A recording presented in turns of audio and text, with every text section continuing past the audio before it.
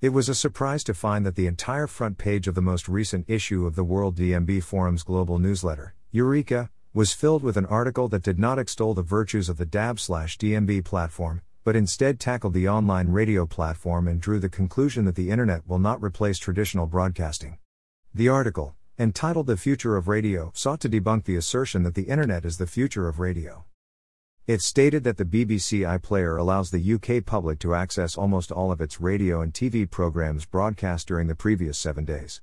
This is inaccurate. The iPlayer offers nothing like almost all the BBC's radio and TV output. Indeed, for some of the BBC's radio and TV networks, the selection of content remains remarkably thin, mostly due to rights issues. The article continued, given the outstanding success of the BBC's iPlayer, it is surprising to learn from Rajar's latest audience figures that radio via the internet, in all its forms, live streaming, on-demand services and podcasting, accounts for only 2.2% of radio listening in the UK. This is untrue. The Rajar 2.2% share figure only includes simulcast live streams of the BBC and UK commercial broadcasters.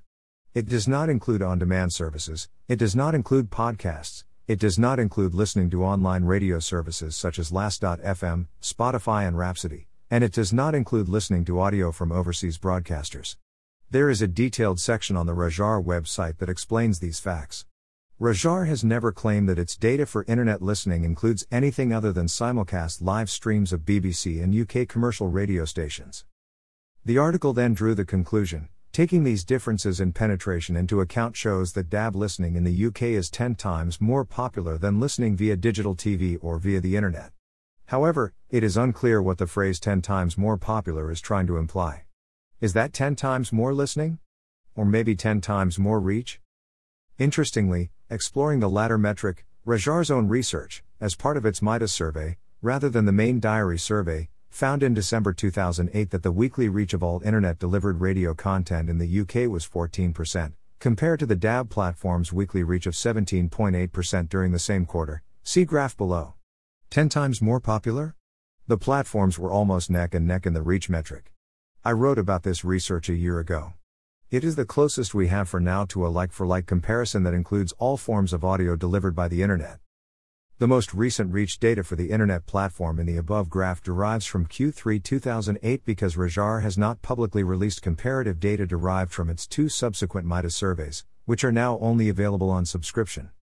Rajar was keen to stress in its press release accompanying this week's latest Midas 5 survey that 74% of those Listen Again listeners said the service has no impact on the amount of live radio to which they listen, while half said they are now listening to radio programs to which they did not listen previously. Somehow, the Daily Mail managed to mangle this factual statement into something that, yet again, portrayed the internet platform as an aggressor against DAB. Rajar says the figures do not mean people are abandoning traditional or DAB radio sets but that more Britons are trying and using online stations as well. The problem the radio industry faces with the Rajar audience metric is that it cannot have its cake and eat it. Either it chooses to restrict Rajar to measuring traditional, live radio and accepts that, as a result, the data will inevitably show that listening to traditional radio is in continuing decline, which is Rajar today, see graph above, or to expand the Rajar metric to measure audio consumption that includes on-demand and podcast content, as well as non-traditional radio such as Spotify and Last.fm, thus demonstrating that total listening is not at all in decline but, on the contrary, has been enhanced by audio content increasingly consumed via non-broadcast platforms and on the go.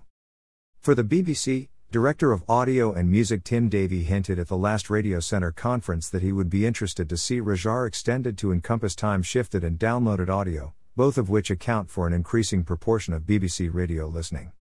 For its part, commercial radio has shown no interest in advocating such a redefinition of the Rajar metric.